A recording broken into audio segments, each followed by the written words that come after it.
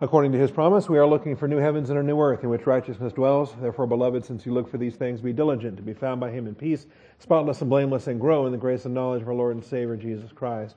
Our growth comes through the Scriptures, and we are going to be in Exodus 33, where we were on Sunday morning.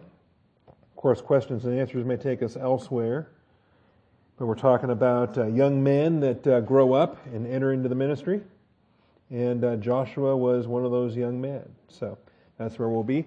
Before we get started, though, let's take a moment for silent prayer, asking the Father to set aside our distractions and to humble us under the truth of His Word. Shall we pray?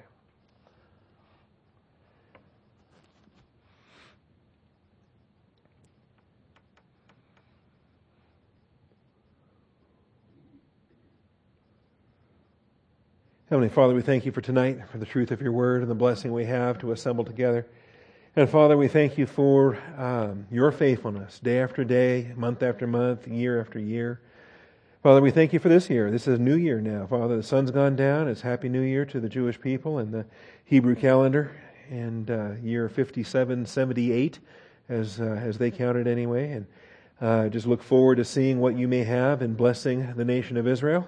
And continue to hedge her about and protect her against all of our enemies. Father, work in our political leaders as well to be supportive of the Jewish people, because your word has promised that you would bless those who bless them and curse those who curse them. So, Father, we want our nation to be lined up for blessing, and we're asking for that as well. And now, Father, tonight as we assemble to receive instruction, we call upon your faithfulness to open the eyes of our understanding. You've brought us in some very deep, deep areas here lately, Father, and so I pray that you'd keep our eyes where they need to be. Teach us from your truth. I thank you, Father, in Jesus Christ's name. Amen. All righty. We had one item of old business, which I realized, man, this goes back weeks. And that was a question that Chuck had. So if, maybe I'll hold off in case he comes in late. Oh, okay, then I won't hold off. The question, what is the kingdom of heaven? And it just caught me out of left field. I'm surprised, and I wasn't really prepared to give an answer that night, and I feel bad about that. I should have been ready to give an answer for that. But on the other hand, it is a topic that opens itself up to a lot of confusion and a lot of abuse. And so I'm glad that I did take the extra time to put a better answer together than I would have just given extemporaneously or off the top of my head. In fact, depending on who you're talking to and the church they go to, the kingdom is a big deal. And the kingdom is something they're constantly talking about. And everything you do, you're doing for the kingdom. And everything that you do, and then they're basically equating the kingdom with biblical Christianity, with the spiritual walk here and now. And so I want to make sure that we're solid on it. The kingdom of heaven isn't here yet. All right? Jesus Christ is still seated at the Father's right hand, as we've been singing in the book of Hebrews. Now, when He comes, He will bring the kingdom, as it were, that He will take His seat on the throne of David. But until then, we're still praying, Thy will be done, Thy kingdom come on earth as it is in heaven. And so we're not there yet. And we're not yet in the millennial kingdom in that. So anyway, I guess the simplest definition of the kingdom of God is God's personal presence on this earth and ruling in the affairs of men in a very direct way. And that was the announcement John the Baptist made. When John the Baptist came, he said, "Repent, the kingdom of heaven is at hand." And that's because the Messiah had been born. The king was ready to be presented to Israel.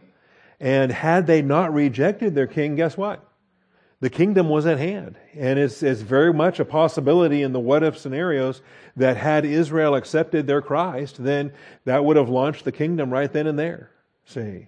But we know they didn't. They rejected the Christ, and He was crucified, and He rose again, and He ascended to the Father's right hand, and that's where things sit right now. So we just want to be clear on that. And I think it's similar to the studies we've also done on the New Covenant. I think the New Covenant gets abused a lot by people that keep trying to inject the church into that, or say that, we're party of the New Covenant and so forth. I think kingdom is likewise similarly abused. It's not a synonym for the church age. It's not a synonym for New Testament biblical Christianity, not at all. It is the future coming kingdom when God Himself walks this earth and rules politically over the affairs of man. And so that requires second advent, requires Armageddon, requires the millennial kingdom, and aspects there. So anyway, that was a standing question, and I'll let that go for now unless there's a follow-up to that. And then I'll get with Bill, or not Bill, but with Chuck, and make sure that he hears this answer that I'm giving here tonight. So, all right, so we can take fresh questions then if the microphone's ready to go, and we'll start with Bill there in the corner, and then we'll come across to this side. Very tactical of you to sit next to the microphone guy. I like that. I wasn't expecting him. Okay. My question is about archangels. Uh-huh. And from what little study that I was able to do, there's only twice that archangels is mentioned in the Bible. From my understanding, they're both in the Greek, the archangelos in 1 Thessalonians and in Jude 9. When I went back into the Old Testament, it has Daniel 10:13 and Daniel 21:1, where they refer to Michael as the chief prince, and I think the other one as great prince. Right. So my Daniel 12:1. Yeah, I'm sorry. What did I say? Anyways, so my question is basically this: there's only from what I gathered, there's only one archangel mentioned in all of Scripture, which is Michael. Now, I've heard some people imply that, Lucifer was an archangel, of course, which is not true, and then like Gabriel was an archangel. But so, am I correct in what I've discovered that there's only one archangel mentioned in all of Scripture, and that's Michael? That is correct. As far as the canon of Scripture is concerned, Old Testament, New Testament, what we accept as the God-breathed and inspired Word of God, then Michael is it. He is the archangel. And one of those Daniel references you mentioned did mention Michael in chapter 10, Daniel chapter 10, one of the chief princes. But see, in the Hebrew, it's Hebrew, it's not Greek, so it's not archangelos. I mean, the Septuagint translated it into Greek. But in Daniel chapter 10, he's called one of the chief princes. That seems to indicate that he has peers. But and Daniel 12 says, Michael, your prince, and that's a singularity. And then Jude and 1 Thessalonians, it's all singular. The Lord himself will descend with a shout, with the voice of the archangel and the trumpet of God. And the dead in Christ will rise first. So, biblically speaking, I'm okay with saying Michael is the one and only archangel, although there were other chief princes as per Daniel chapter 10. Now, extra biblical literature, the Greek, the Jewish Apocrypha and some of the other things, First Enoch, if you're a big fan on Enoch, then there are Jewish legends that speak of 7 archangels, all right, and which includes Michael and Gabriel, a fellow named Raphael, who I don't know if he painted or not, but an archangel named Raphael, Uriel, and Samael. I used to have them all memorized, but that's not Bible. That's just legend. That's just apocryphal. And so, and since the Holy Spirit didn't inspire it, what kind of spirit inspired it? So I'm not quoting it. I'm not going there, and I don't hold it reliable in any way. Does that make sense? Yeah, I had another question, but I lost it. Uh-huh. So, all right, come back around if it comes back. Well, then we can cross the aisle. Our next question over here, I think, did you have one? Or either Jim or Lewis. Somebody had their hand raised. It was Lewis. Okay. There we go. Doug and I were talking in an interesting, we were looking at Luke 9. Uh-huh. And it says he sent the 12 out and gave them power and authority over all the demons and healed diseases, blah, blah, blah. Okay. Well, Judas Iscariot was one of them, correct? Yes, he was. And so he did this, but he wasn't a believer. That's correct also? Uh-huh. So what does this say about the relationship of Judas and where he was and all that? And why did he bother following Jesus in the first place? Things that... I don't know. I mean, we can speculate or imagine or whatever. But yeah, he was not saved, and Scripture can prove that. And yet this text says that he was counted among the 12. He had his share in the ministry with the 11 who were saved.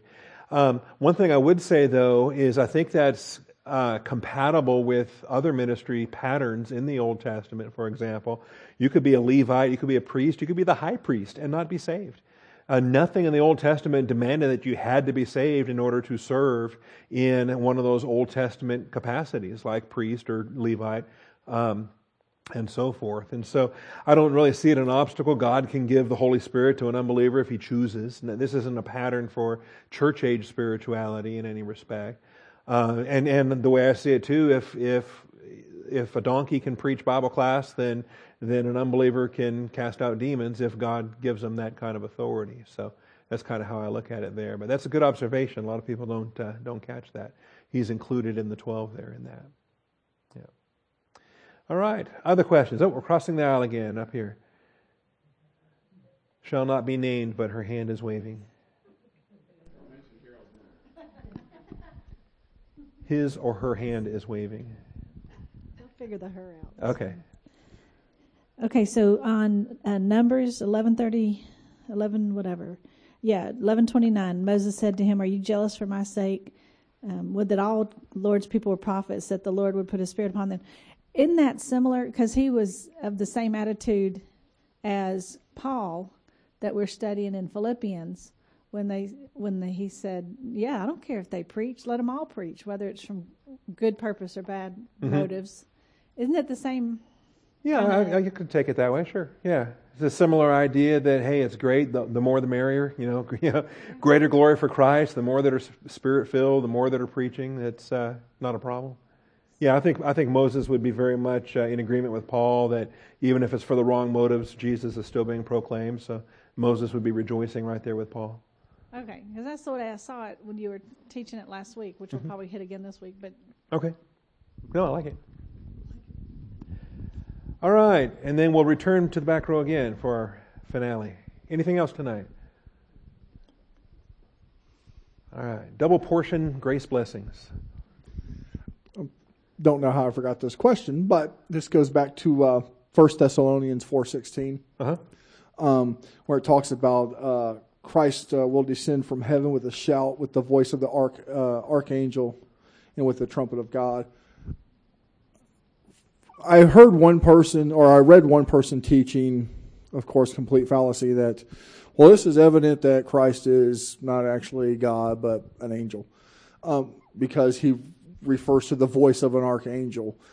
Could you explain that to us, what it means with the shout with the voice of an archangel?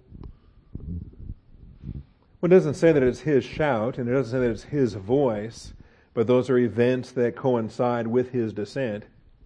So he himself does descend. I think he has an angelic escort. I think that there's a military honor guard that serves to accompany him to the atmosphere. Larkin wrote about how there'd be a great battle there to clear the landing zone, if you will. Like in Vietnam when you had to clear the landing zone for the choppers to come flying in. That Michael and the elect angels would go in and clear the air, because the prince of the power of the air would be hostile to the rapture of the church and the great genuflex in the sky, that kind of a thing. So no, it's not. It may not even be the shout of the Lord. It may not be the voice of the Lord. It could be that the shout and the voice are one and the same, and both belong to Michael. And the trumpet of God as well. Maybe Michael's blowing that trumpet, or maybe God's blowing the trumpet, or somebody else is blowing the trumpet. It doesn't really say. And I think to build a huge argument based upon stuff that's not said is pretty tenuous at best. So, and of course, if you sing the Hook 'em Horns Longhorn song, then it's Gabriel that blows his horn, right? So that's, again, not theology. It's not coming from this verse, but it's something else. So anyway. Could kind of look at it as, and maybe this is wrong or right, but, in medieval times, there was always a trumpet blast a forerunner that pronounced the coming of the king, or whatever the case may be. So this could be, just as simple as that as well. Could be as simple as that as well, yeah. All right, thank you. All righty. If I did not get to you tonight, I apologize. We'll try to get you next week, or you can shoot me an email in between.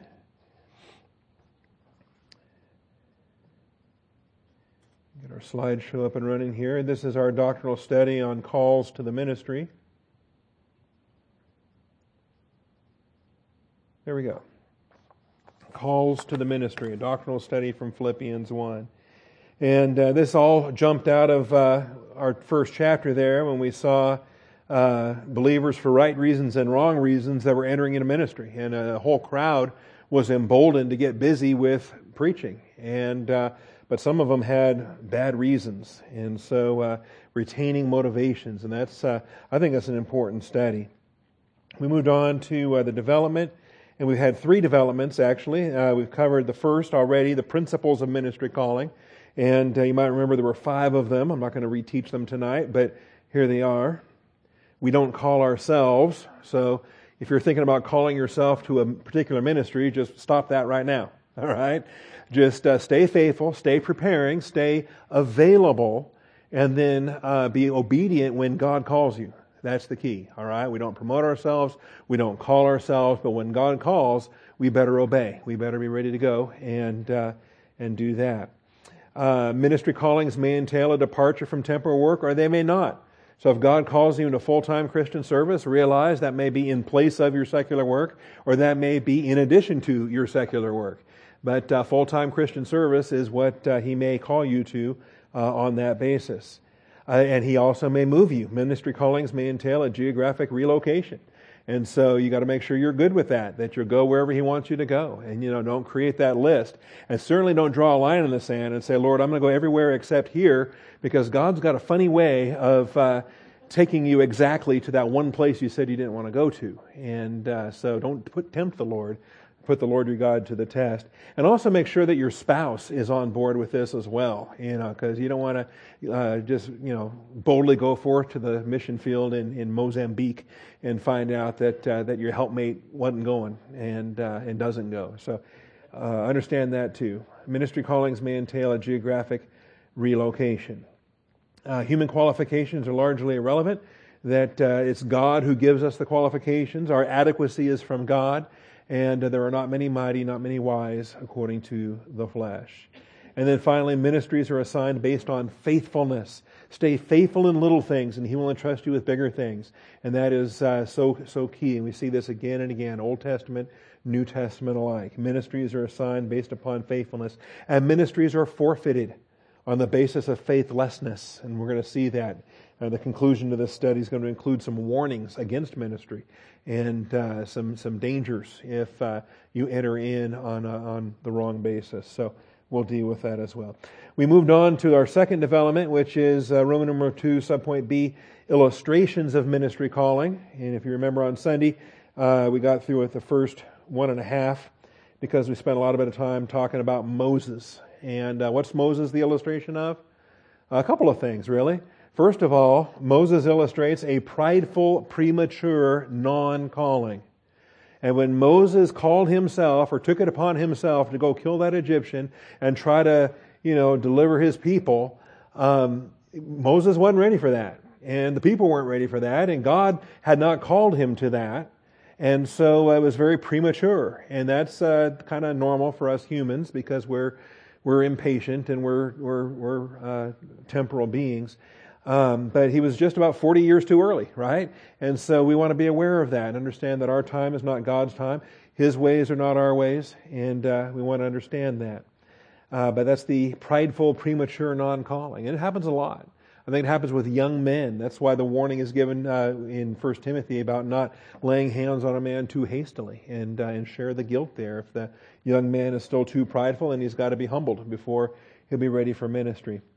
And then, almost like a flip side, the second illustration of Moses is the reluctant, resistant calling. 40 years later, when the bush finally is burning, right, he encounters the burning bush, and now he's filled with nothing but complaints about why he can't do it and why he doesn't deserve it and why he's no good at it and why other people will be better than him, kind of a thing. And so when you read chapter 3, chapter 4, chapter 6, how many times can you not take a job when God's the one calling you to that job? See, and so that's a good lesson as well. Don't be prideful and jump in too early, but also don't be resistant and reluctant and fail to jump in when that's what God's calling you to. All right, and so from Moses to Joshua, We go from one generation to the next, and this is good. Going from the old man to the young man. I like this.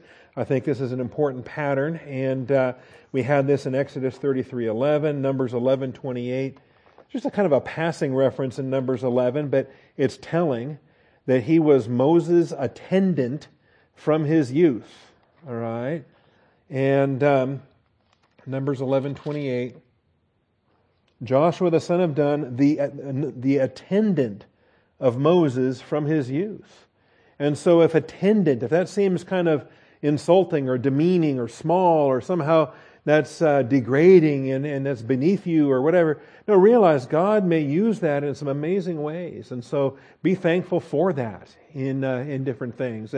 And I'll never forget hearing Tim LaHaye talking about when he was a teenager. And he ended up getting volunteered by his mother, but he was so thankful for it because it was a Christian camp that he was volunteered to serve in, and the leadership of that camp was by Donald Gray Barnhouse. And so here's Tim LaHaye as a teenager getting exposed to a tremendous older man from decades prior. And anyway, can you imagine getting your first taste for ministry in a venue like that, and being able to tell that story in later years. So, and then when I heard Tim LaHaye tell that story, he was 80-something and I was in my 30s, and it made a big impact on me in hearing that story. So when we're going from the old man to the young man, we see this, and some of the exuberance on the part of the young men, like Joshua and his buddies, that wanted to stop the prophesying from happening in Exodus 33. And anyway, there's other things there. Then Timothy. I want to move on tonight and talk about Timothy, because that's our second example, and I fixed the typo on the screen, so thank you for that. But Timothy's another one, a young man, probably 10 years old, okay? And we're just guessing how young he was when Paul picks him up at the beginning of Acts chapter 15. So how young must he be?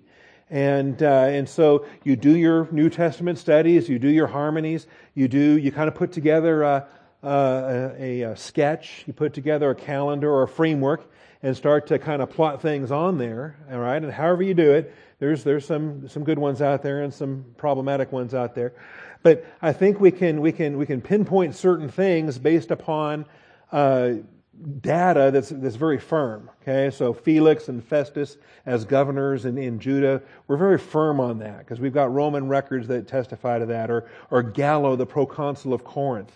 We're locked in on a great date for that because we got secular records that pinpoint when they were appointed, things like that.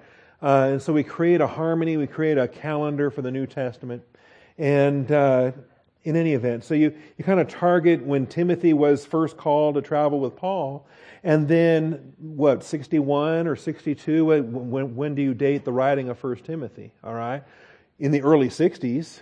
I think everybody's within a 5-year window on the dating of 1 Timothy. And in that book, Paul says, "Let no one despise thy youth." All right, well, okay. So, how young is he? 12 years younger than that, right? So you kind of count backwards and say, well, now wait a minute. If he was still young enough to be despised in 1 Timothy, how much younger was he in Acts 15? See. Anyway, those kind of things. So when Timothy comes, 1 Corinthians 4:17, he's going to remind you. When Timothy comes, he's going to remind you. And reading from 1 Corinthians chapter 4, and if you're just starting out and you're young and you don't have your own material to work with yet, great. Don't use your own material. Use the old man's material. Use something else. Just learn and teach what you've learned. And I find that interesting. All right. 1 Corinthians 4:14 says, "I do not write these things to shame you, but to admonish you as my beloved children. For if you were to have countless tutors in Christ, yet you would not have many fathers, for in Christ Jesus I became your father through the gospel." And so whatever other teachers and leaders and apostles and other folks they've had passing through Corinth from time to time, they could always point back to the Apostle Paul when this church got planted, when this church got started, when most of them got saved, or at least when they got converted across from being Old Testament believers to New Testament believers. And so he says, "Therefore I exhort you, be imitators of me, And for this reason I have sent to you Timothy, who is my beloved and faithful child in the Lord. Okay? Now isn't that interesting? What he's wishing they would become in verse 14 is what Timothy already is and already has been for some time in verse 17. Did you spot that? Because you have beloved children, right? Agapetos, beloved. And so as beloved children, that's what he wants the Corinthians to be. And Timothy already is. For this reason I have sent to you Timothy, who is my beloved and faithful child in the Lord. He will remind you of my ways. Okay? Now that's teaching, that's content, but it's more than that. It's application, it's practice, it's tradition, it's mindset, it's everything that Paul would think of as his ways. He will remind you of my ways which are in Christ, just as I teach everywhere in every church. And so they might be prideful, they might think that they're older and Timothy's a kid and what can they learn from him? But really, Timothy's ideal. Because how much traveling has he done? How many different churches has he seen, right? I mean, he's seen the Galatian churches, he's seen Troas, he's seen Philippi, he's seen Thessalonica, he's seen all these places, he's seen Corinth, and the places that Paul's gone to since Corinth, he's seen Antioch, he's seen Ephesus, all right? And he's very well suited to share these things. Anyway, Timothy here is an illustration of the blessings of preparing in one's youth to carry the ministry into the next generation. And so don't despise the youth. And Jesus certainly didn't. The disciples tried to keep the little kids away, and Jesus said, what are you doing? Jesus said, allow the children to come unto me, for such is the kingdom of heaven.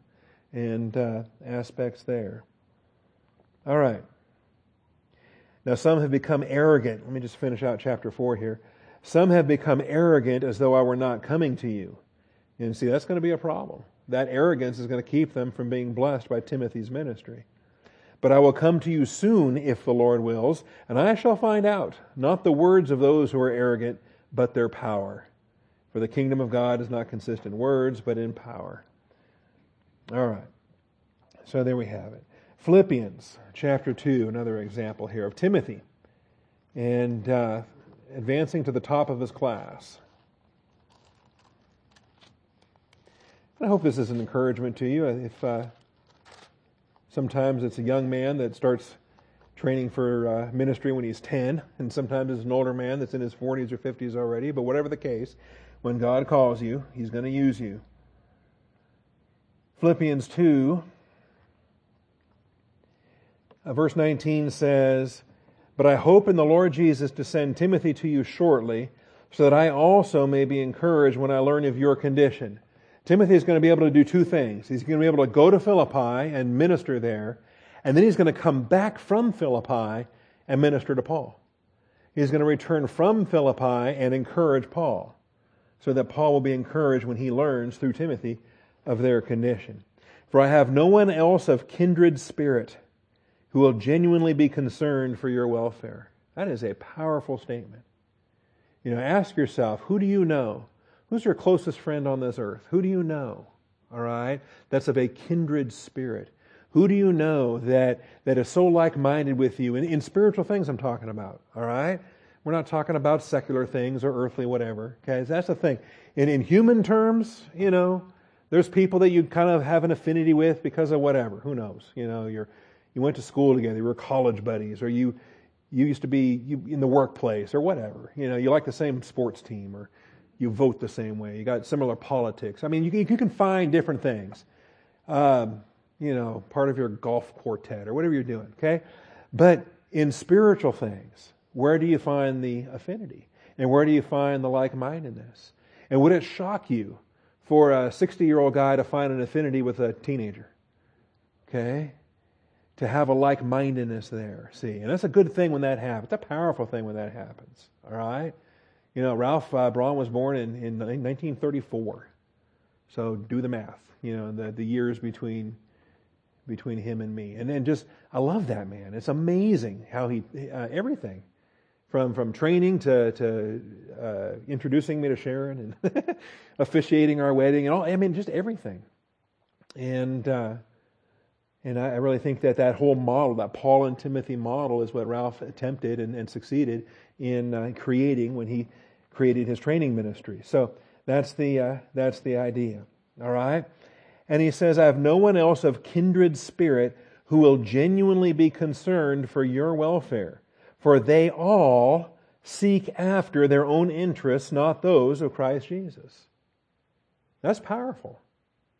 Now, Paul doesn't name names here, but we can go to the book of Acts and we can correlate.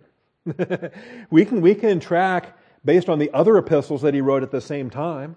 We can track based upon greetings that he gives at the end of this epistle and greetings that he gives at the end of Colossians and Philemon and Ephesians. We can track based upon the greetings that he gives in 1 Corinthians and 2 Corinthians and in Romans, for example. We know who his traveling companions are. It includes such people as Luke and Titus and Aristarchus and Archippus. I mean, there's a lot of people. Demas, okay? He flamed out later, but he was solid here, as far as we know. All right? Other people that, we're not critical of them. They eventually grew to the point that they could serve, but when this chapter was written, none of them were ready. None of them were ready. And that's, I think that's powerful. We got to recognize that. I think that goes well with what we warned about in point 1 about the prideful, premature non-calling. If the young man thinks he's ready to go and take a pulpit, and the old man says, wait a minute. All right. This is Paul's capacity to identify Timothy's suitability and everybody else's unsuitability. All right. For they all seek after their own interests, not those of Christ Jesus. But you know of his proven worth. And that's why we take so much time. Every time I get a chance, I'm teaching you dokimazo, and you're tired of hearing dokimazo. But that's what it is. Okay? Peirazo is tempting, and dokimazo is testing, and we all have to be tested so we all can be approved. And Timothy passed his dokimazo testing. That he served with me in the furtherance of the gospel like a child serving his father. And that humility demonstrates the servant heart that's required. So therefore I hope to send him immediately as soon as I see how things go with me. All right. So that's, again, Joshua and Timothy, illustrating the blessings of preparing in one's youth to carry the ministry into the next generation. And I like that. I like, spotting that when they're young and just keeping an eye on them and trying to encourage them and encouraging their parents and different things. Ken Jensen encouraged my parents to pray for me, and then he made them swear not to tell me a word about it because he didn't want to be an undue influence or to prejudice anything. He wanted the calling to come from the Lord or not some kind of a phony expectation from his perspective, see. And so I thought that was interesting. All right. Thirdly, here's another illustration. How about David? Let's go to 2 Samuel 7. David illustrates how a divergent background can be marvelous ministry preparation. You might think that your past has wrecked everything, that your past has left you not really well suited for ministry, when it could be just the opposite, that God is going to use your past in good or bad or in between or whatever else. But whatever that background is, for David, he was a shepherd and he was the runt of the litter. He was the youngest of all those children. And yet that was perfect. As far as God was concerned, he was able to call David a man after his own heart. So 2 Samuel 7 and verse 8, there's other references we could bring into this as well. I like looking at the call when Samuel goes to Bethlehem and the oldest firstborn comes in and he's all impressed, and then the next one and the next one. He goes through all of Jesse's sons and still hasn't found the right one yet. And that's a fun chapter. But, is this it? Are you out of sons? I'm not seeing him yet. Well, yeah, the one you're not interested in, we haven't brought him in yet. Well, bring him in. And he was the one. Okay, he was the one. Anyway, 2 Samuel 7 and verse 8. This is the chapter when David wants to build the temple. And nothing wrong with that. It was a great idea. It was just not the right generation. It was too soon. And David in verse 2 is talking to Nathan, the prophet. So he's in fellowship with the Lord. He's in fellowship with the Lord's prophet. They're like-minded and talking together. And the king said to Nathan the prophet, "See now, I dwell in a house of cedar, but the ark of God dwells within 10 curtains." And it was bugging him. David said, "Man, I got this great house, and the Lord's tent's kind of shabby. And, I don't like that. That doesn't seem right. So Nathan said to the king, go, do all that is in your mind, for the Lord is with you. And you know what? I like that verse. I think that's a great pattern. I believe as a general rule of thumb, as a principle, if you're in fellowship and being taught by the Word of God and walking with the Lord daily, then yes, the desires of your heart are what He is shaping you to pursue. And you can trust that. Say, Father, I'm like-minded with you. This is on my heart. I want to do this. And then relax when He shows you, nice idea, but no thanks. Okay?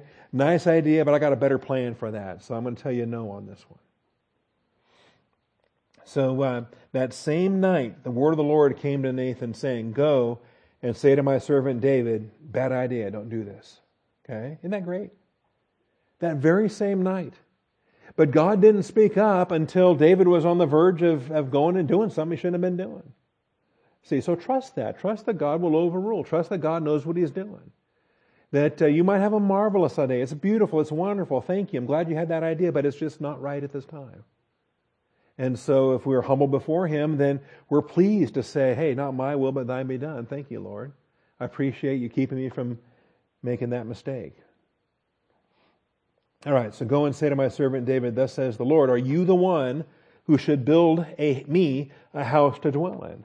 The fact is, He's already got somebody in mind to do that. It's part of the works prepared beforehand that we should walk in them. Right? This is Solomon's work assignment, not David's. For I've not dwelt in a house since the day I brought up the sons of Israel from Egypt, even to this day. But I have been moving about in a tent, even in a tabernacle. And he says, I've been fine with that. I'm not complaining. All right. There'll be a house built eventually, but just not yet. All right. So wherever have I gone with all the sons of Israel, did I speak one word with one tribe? Just one time, one word with one tribe? Did I ever say, build me a house? All right. Why have you not built me a house of cedar? All right.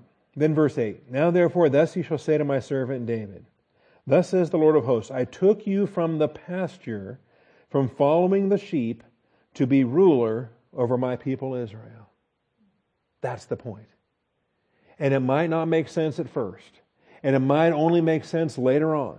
Because you might be thinking, hey, this isn't really getting me ready for anything. It's getting you ready for everything in God's plan and God's design. And so we can rest confidently in that. God's got this all worked out. Again, Ephesians 2, we're saved unto good works, prepared beforehand that we should walk in them. When God saved you, He's got a whole laundry list of things He expects you to get done between now and glory. And that's our blessing to be obedient as He makes clear what those things are. Verse 9 says, I have been with you wherever you have gone and have cut off all your enemies from before you. When David killed that lion and killed that bear, he's just a little kid with a slingshot. As far as we know. I mean, that's what the movies show anyway. And, but he's just a kid. And he killed a lion and he killed a bear. Protecting sheep that weren't even his anyway. I know what I would have done. I guess, sorry, Dad. I did my best. I saved 5 of them. The lion got 2, but that's not too bad. Okay. Anyway, and my dad would have said, "Oh, never mind." But David wasn't doing that. David was tending sheep not his own, and serving faithfully in his father's house. And this is what was equipping him to be shepherd over the people of Israel. I've been with you wherever you've gone, and have cut off your enemies from before you. I'll make you a great name, like the names of great men who are on this earth. Has that ever been fulfilled? Not yet. Not yet. I defy you. Search every secular history in the world, and they'll talk about Julius Caesar and Alexander the Great and William the Conqueror and all these imposing figures of history. And when it comes to David, well, it's a myth. It probably wasn't a real David, and the Jews just kind of invented that as a part of, trying to retroactively justify their oppression of the poor Palestinian people whose land they stole. There's no, they will tell you there was not a historical David, not a historical Solomon. That's all just myth. Okay? And you cannot find secular history that exalts King David as the greatest king to ever walk this earth. But he was. Because he's the only man Scripture calls after God's own heart. So, I will make you a great name, like the names of the great men who are on the earth. I will also appoint a place for my people Israel, and will plant them, that they may live in their own place and not be disturbed again. That is waiting second advent fulfillment as well. Nor will the wicked afflict them anymore as formerly. Even from the day that I commanded judges to be over my people Israel, and I will give you rest from all your enemies. The Lord also declares to you in the Lord that the Lord will make a house for you. And so the house of David is established here as promised. When your days are complete and you lie down with your fathers, I will raise up your descendant after you. This is the seed of David promise, who will come forth from you. I will establish his kingdom. And this is the whole Old Testament foundation for what is preached in the New Testament as the kingdom of God, kingdom of heaven, expressed here through a Davidic king. He shall build a house for my name. I will establish the throne of his kingdom forever. And I will be a father to him, and he will be a son to me. Anyway, this is what we have here. An illustration how a divergent background, something different. You don't have to be steeped in politics all your life to run for president. All right? You may come from a totally different background. Psalm 78, verses 70 through 72. Psalm 78.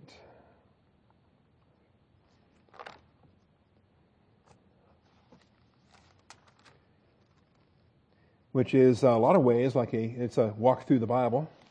So you work your way through the chapter, you get a history of God's faithfulness and Israel's faithlessness, and time again.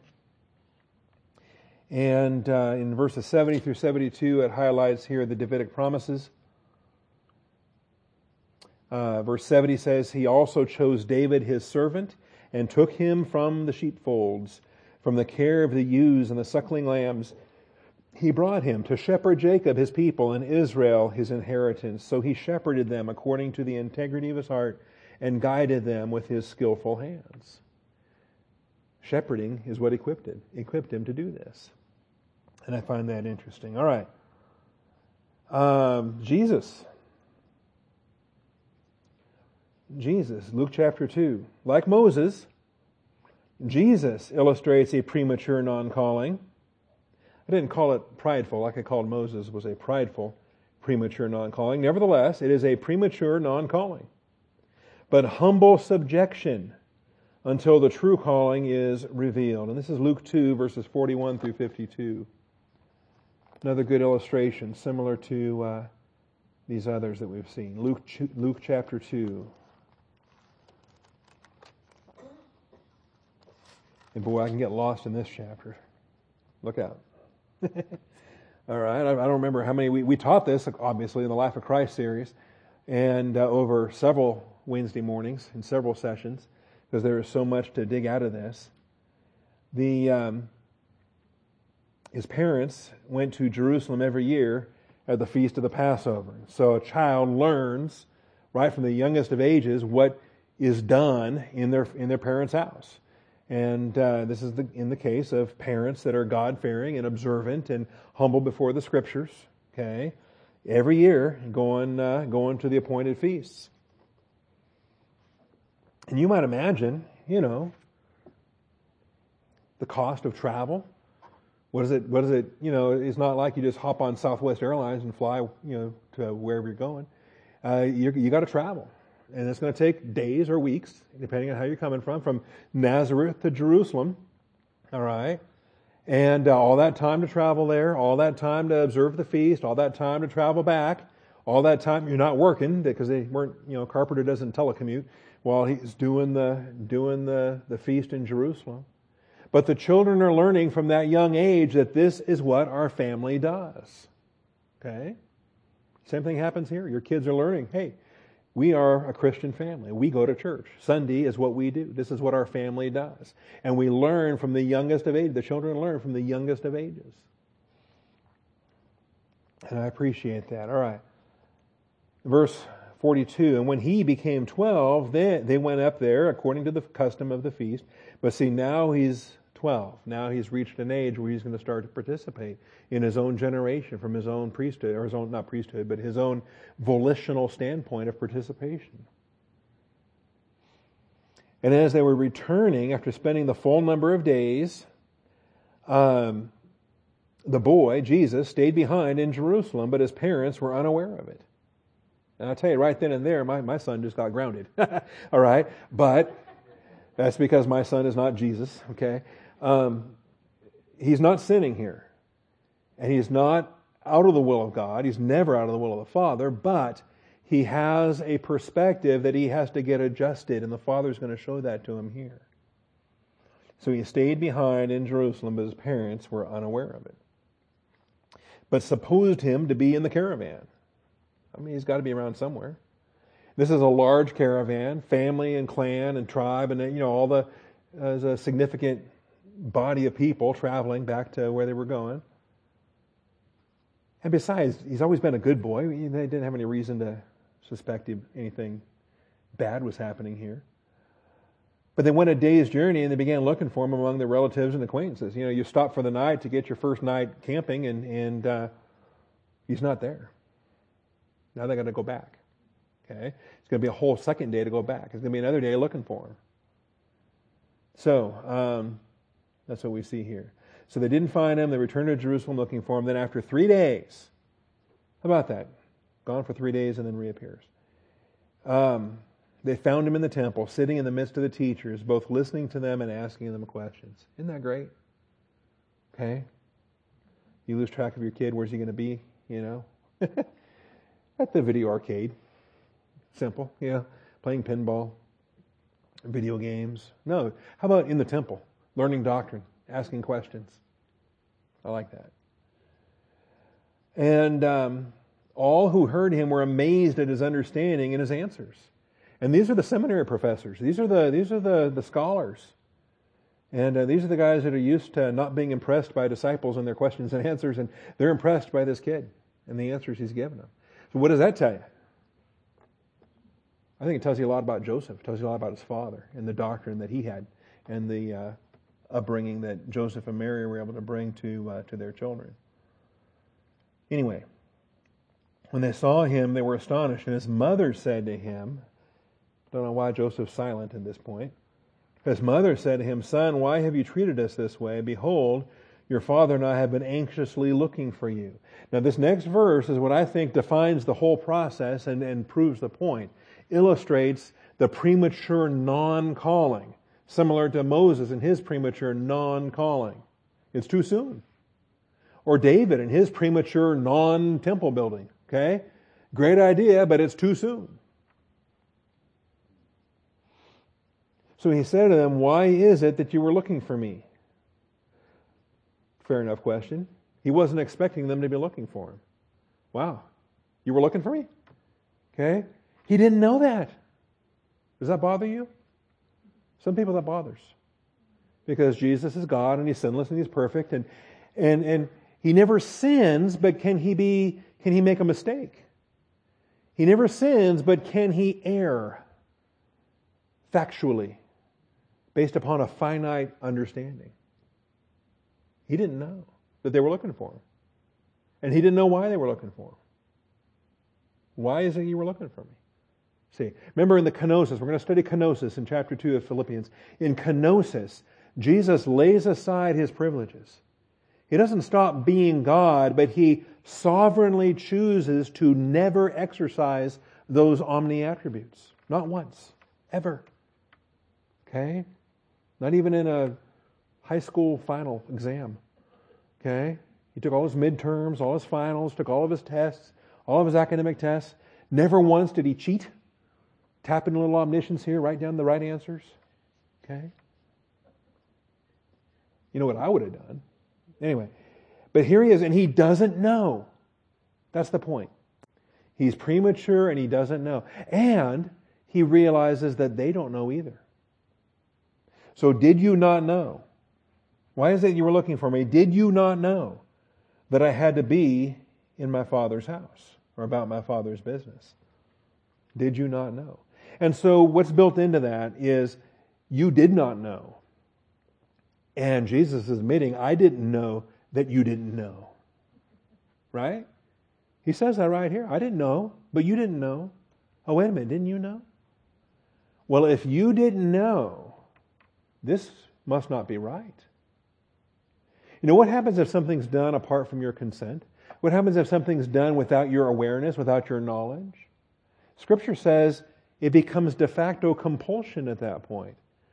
Because you didn't have the option of obeying or disobeying or agreeing with it or not agreeing with it or glorifying God or not glorifying God. The whole thing was just ripped out of your hands because you were oblivious to what was happening.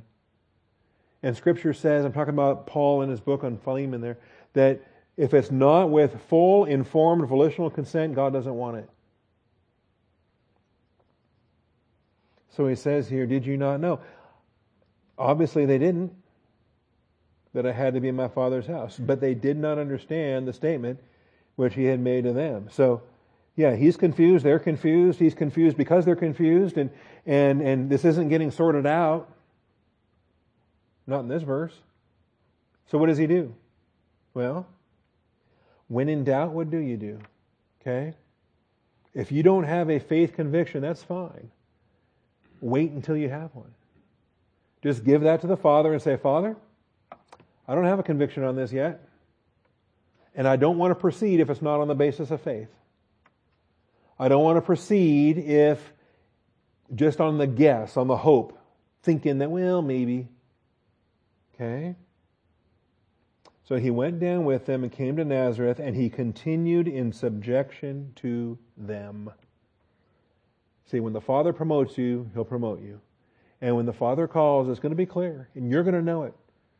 And your parents are going to know it, and your spouse is going to know it, and your pastor is going to know it, and your friends are going to know it, and your deacons are going to know it. All right? Because they will have been praying with you all this time leading up to that. And so when the answer comes, everyone will see it and everyone will rejoice. It's not going to be something out of the blue when you look around and he's not in the caravan. Well, where'd he go? Oh, wow. Okay. You're a pastor now. Didn't know that. You took a church where? Oh, okay. You see what I'm saying? These things are all done in community. They're all done with believers, with brothers and sisters, and we're loving one another and praying with one another and serving one another. And if the conviction is not there, it's all right. Slow down and wait. Watch. Because if it's not of faith, it's sin. And you can't proceed forward doubting. So, his mother treasured these things in her heart. See, she had things she had to learn too. And for whatever reason, why Joseph stays silent, he might have been sick. Because this is the last time we see him anywhere in the Bible. He probably died shortly after this. Who knows how sick he was? And you can imagine, they get back to Nazareth, they finish the journey and whatever, and he dies shortly thereafter, and then here's Jesus thinking, wow, good thing I came home. There's work to do. You know, he's got a mother now to take care of. He's got at least 6 younger siblings, 4 or 5 younger siblings, right? 4 boys, 2 girls, minimum. And we don't know how many sisters. It's just they're called sisters plural, so that could be 2 or 50. But there are 4 boys that we have names for those boys. And without Joseph around, who's feeding these guys? Okay? All right. So, he continued in subjection. Mary treasured these things in her heart, and Jesus kept increasing in wisdom and stature and in favor with God and with men. So even if you think you're ready now, guess what? You can still grow. There will be more growth. There will be more growth. You will keep growing in wisdom and stature and in favor with God and with men. And then when he calls you into ministry, everyone will agree. And the baptizer will dunk you in the Jordan River, and the Holy Spirit will come down like a dove, and the Father's voice will say, behold my beloved Son, in whom I'm well pleased. And then Jesus will smile and say, all right, this is the time. This is right. Okay? And it should be that obvious in our application as well. Let me grab Romans 14 while I'm thinking about it, because this is a text. I know a lot of us are wrestling over these things. Okay? Romans 14, 22 and 23. You know, if you're puzzling over a thing, a job offer, or a relocation question, or a ministry opportunity, or whatever, Okay? Maybe there's a girl you like and you think you want to marry her, or whatever it might be. You want to make sure you're in the will of God. And the faith which you have as your own conviction before God. If you're walking by faith and you're coming to a conviction, praise God. But if the conviction has not yet happened, in other words, if it's still an open question, it's still the decision is not yet reached, it's still in suspense, then leave it there. Happy, Makarios, happy is he who does not condemn himself in what he approves. When you're in the will of God, nothing can talk you out of it. And you know you're where you're supposed to be, doing what you're supposed to be doing. Right? But if you're not in the will of God, or if you don't know, if you're just kind of winging it and hoping it works out for the best, that's not biblical Christianity. That's the Polish mine detector. All right? And that's not the Bible. So, the faith that you have as your own conviction before God. Happy is he who does not condemn himself in what he approves.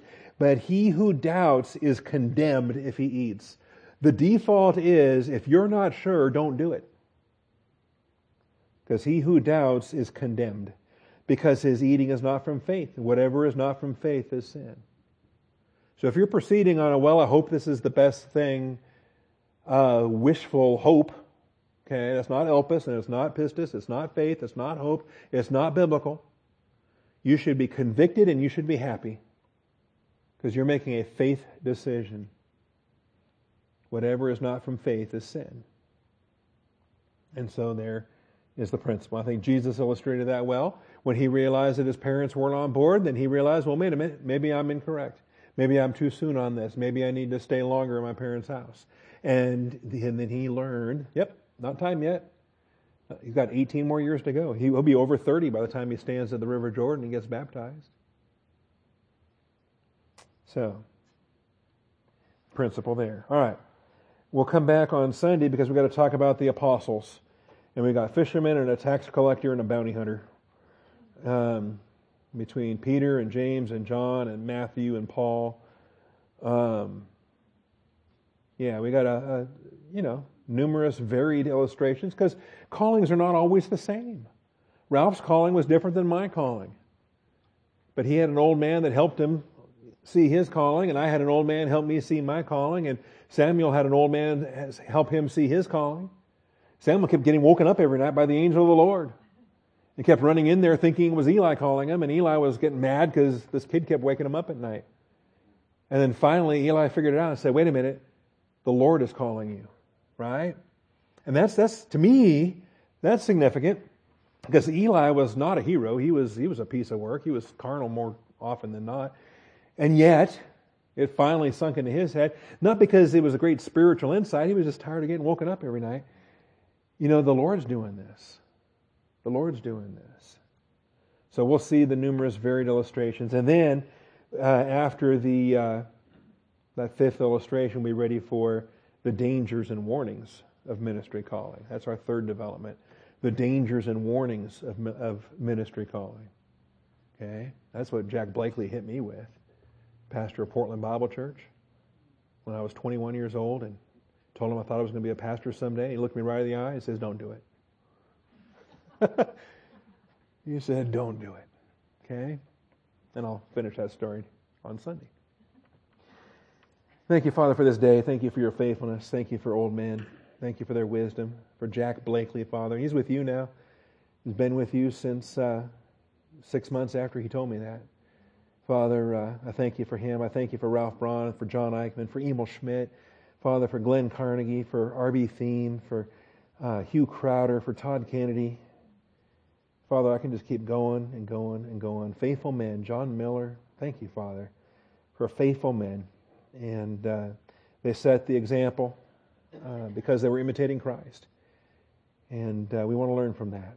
So, Father, open our eyes to these blessings. We thank you in Christ's name. Amen.